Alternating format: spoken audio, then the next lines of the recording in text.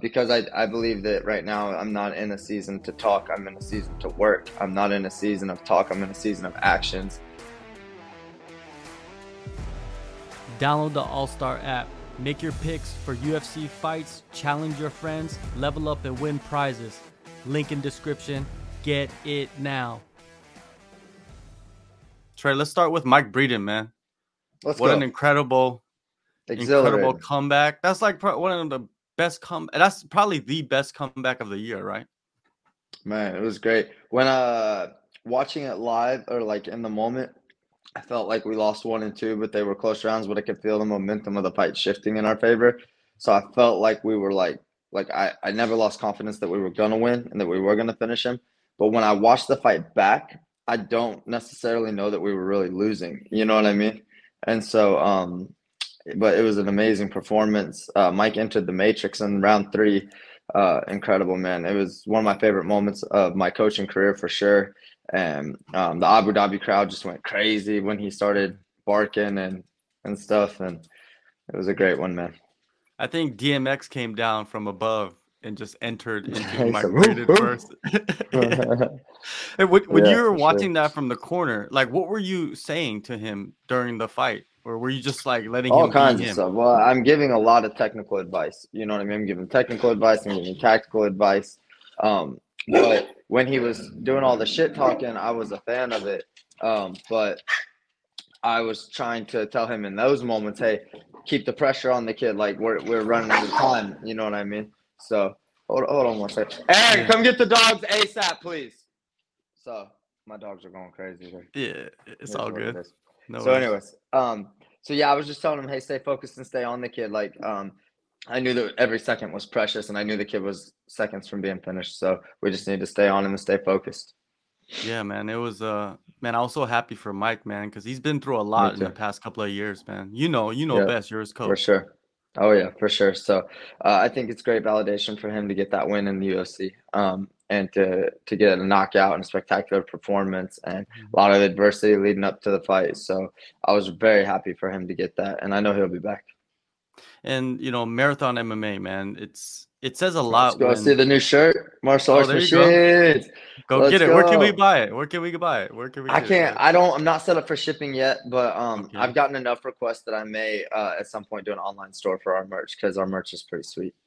There you go. There you go. Yeah, man, Marathon MMA, man. I've been speaking with the guys that have shifted over to you. It says Yes, a lot sir. about you as an individual where, these guys are already in the UFC and then they go to your gym and you're still an active fighter, man. Like what's the environment? What kind of atmosphere are you creating over there? We're a winning atmosphere. I try to create an environment of maintaining a winning attitude no matter what you're facing, not only on the mats but in life. An environment that is using martial arts as a mode for self-improvement, using the community there to be supportive and encouraging of one another, to clap for each other's wins and to pick each other up in our losses on the mat and in life. And culture, a big part of our culture is to expect adversity, to understand that adversity is the backdrop of life. This is what I call the desert. And that anytime you go from one point in life to try to elevate to anything else, you're going to inevitably encounter adversity in the desert. It's the law, and we expect it, and we expect ourselves to overcome it. So, and then other than that, we're having fun. I try to create, we train hard. The pace at marathon is very high. So that's the first thing everybody has to do, no matter what gym they come from. If they show up, the first week is going to crush you. The volume is high, the training volume is high, and the training pace is high. But we have fun, and we have fun with it, and we lean into that, and try to almost get off on the hardship, if you will. No doubt, man. And I don't think we've spoken since the closure of Glory MMA. How did that impact you as an individual? It was crazy. I didn't really see it coming. That was a community that I was pretty involved with, and that community, for like a lot of years, I used to be the jiu-jitsu coach at that gym before I opened my own gym. And so, like the community there, the fight team just scattered. Like they went all sorts of different directions. Um, so that was an adjustment. Losing my coach, James Krause, is definitely an adjustment. He's a mentor of mine, a coach of mine, a friend of mine. So having him pulled from me in the peak of my career was a major adjustment. And then my coaching career intensified almost immediately. I didn't get like a mass exodus from uh, Glory over to Marathon, but definitely I'm filling that role. So I definitely got some. And so and that whole thing happened the week my firstborn was born. So it's just been a crazy year. It's been a crazy year. It's been a busy year. It's been a hard year. It's been a great year, and I'm looking forward to closing it right. Yeah, it seems like it's been a roller coaster year, but yeah, right now Yeah. you're sitting pretty, right? You're sitting pretty. It's going good, man, but I don't Yeah. take 1 second of it for granted. I know this game and I know it well, and I know what it takes to thrive and survive in this atmosphere, and uh, I know the deserts that can come, and I'm ready for Mhm. all of them. There you go, man. Speaking of desert, November 18th, Let's you go. return around 7 months between fights, man. Was that time away planned? No, I wanted to fight pretty soon after my last fight because I was disappointed in the result of my last fight. I was disappointed in my performance, especially, and all I want to do is fix it. And the only way to fix it is actions. So, and I can only, I've been a much better fighter than the fighter that was in the cage last time. I believe UFC 287. Uh, I've been way better than that since about 30 days after that fight and ready to prove it and show it and asking to fight constantly. And I can only fight when they tell me to at this point. So I can only go fix it when they let me. So I'm glad we have an opportunity now. I've not wasted 1 second of the 7 months. I've done nothing but get way better, trained way harder, been way more focused, pour into my team, make the training environment around me a lot denser, and I'm feeling pretty good going into this one. Yeah, in that last fight, man, can you give us some insight into that performance? Was it just not being able to get into the groove, or was it the game planning? Yeah, I don't know. What was going on? I mean, I'm not gonna sit around and make any excuses. I didn't execute what I need to execute. I'm fully capable of beating him. I know the road to victory there, and I didn't execute it. But um, some insight into it is I took a fight on like 2 weeks' notice to fight Manuel Torres in San Antonio, and I went to that fight week, and I made weight, and then Torres went to the hospital like in the middle of the weight cut. So I got off the scale and was offered the Bahamondes fight for 2 weekends later. So I went home. So I had to rehydrate and then go home for a week and like do like another week of fight camp and then come back out and cut weight again. And honestly, like by the time I was just kind of tired of fight week. I basically lived in fight week for 3 weeks, cut weight twice. And Bahamondes is just a completely different fighter. I took both those opponents. I accepted both those opponents on almost no notice. Um, so that from an energy standpoint, I feel like that took like a little bit more mental energy out of me. It was my first fight, making an adjustment, not having my head coach with me any longer. And then like I feel like I like the rounds have never gone so fast. Like normally, like you look at the clock and you're like 2 minutes, and you're like, oh shit, I'm a little tired, 2 minutes left. But like I would look at the clock thinking we were like a minute and a half into the round and be like 30 seconds left in the round. And so I think I just waited way too long to pull the trigger, and I've gotten a lot more comfortable in striking and a lot more comfortable in the cage. And I think that made me perceive time a little faster or a little slower. So like time just has zipped by. So the rounds were just like gone. So like when the fight was over, I was just kind of like, damn, I feel like I just got warmed up. I feel like I was like starting to really make my reads and starting to really like keep track of what he was doing. And he's very sophisticated in his striking, very sophisticated in his setups. Fights from both stance, has one set of patterns from one stance, one set of patterns in another stance, switches stances every 5 seconds. And I was keeping track of it well. And like as the fight was going, I was like finding him more and more and more. And then the moment was just over, and I was like, wow, like I don't really feel like he beat me up or did anything great himself. I don't really feel like I got to do what I set out to do as well. So it was just a really unsatisfied feeling. Hopefully this matchup stays together, man. Nikolas Motta, how do you feel about his style of fighting? Well, like, I don't want to sound arrogant or disrespectful or anything, but obviously, like, he is the least sophisticated dude I've fought in a long time. So I would say JJ Okanovich is probably a tougher fight than Nick Moda. He has more weapons, he has more shit to do, and even he was levels below me. I don't see how Mota can beat me. Like, I just don't. He doesn't have the weapons, he doesn't have the tools, he doesn't have the physicality, he doesn't have the pace. Like, I think he's going to struggle hard here. I have a lot better everything than him. I'm a lot more physical than him, and I can fight at a ridiculous pace right now. So I don't see it going well for him at all. But talk is And cheap, right? And yeah, you know that's the thing is like in this season, like I told myself I wasn't going to do interviews for this fight. I would just talk after the fight. But every interviewer that they sent me is someone I like, so I wanted to talk to you guys. Because I believe that right now I'm not in a season to talk. I'm in a season to work. I'm not in a season of talk. I'm in a season of actions. So I'm gonna go fix this one with actions.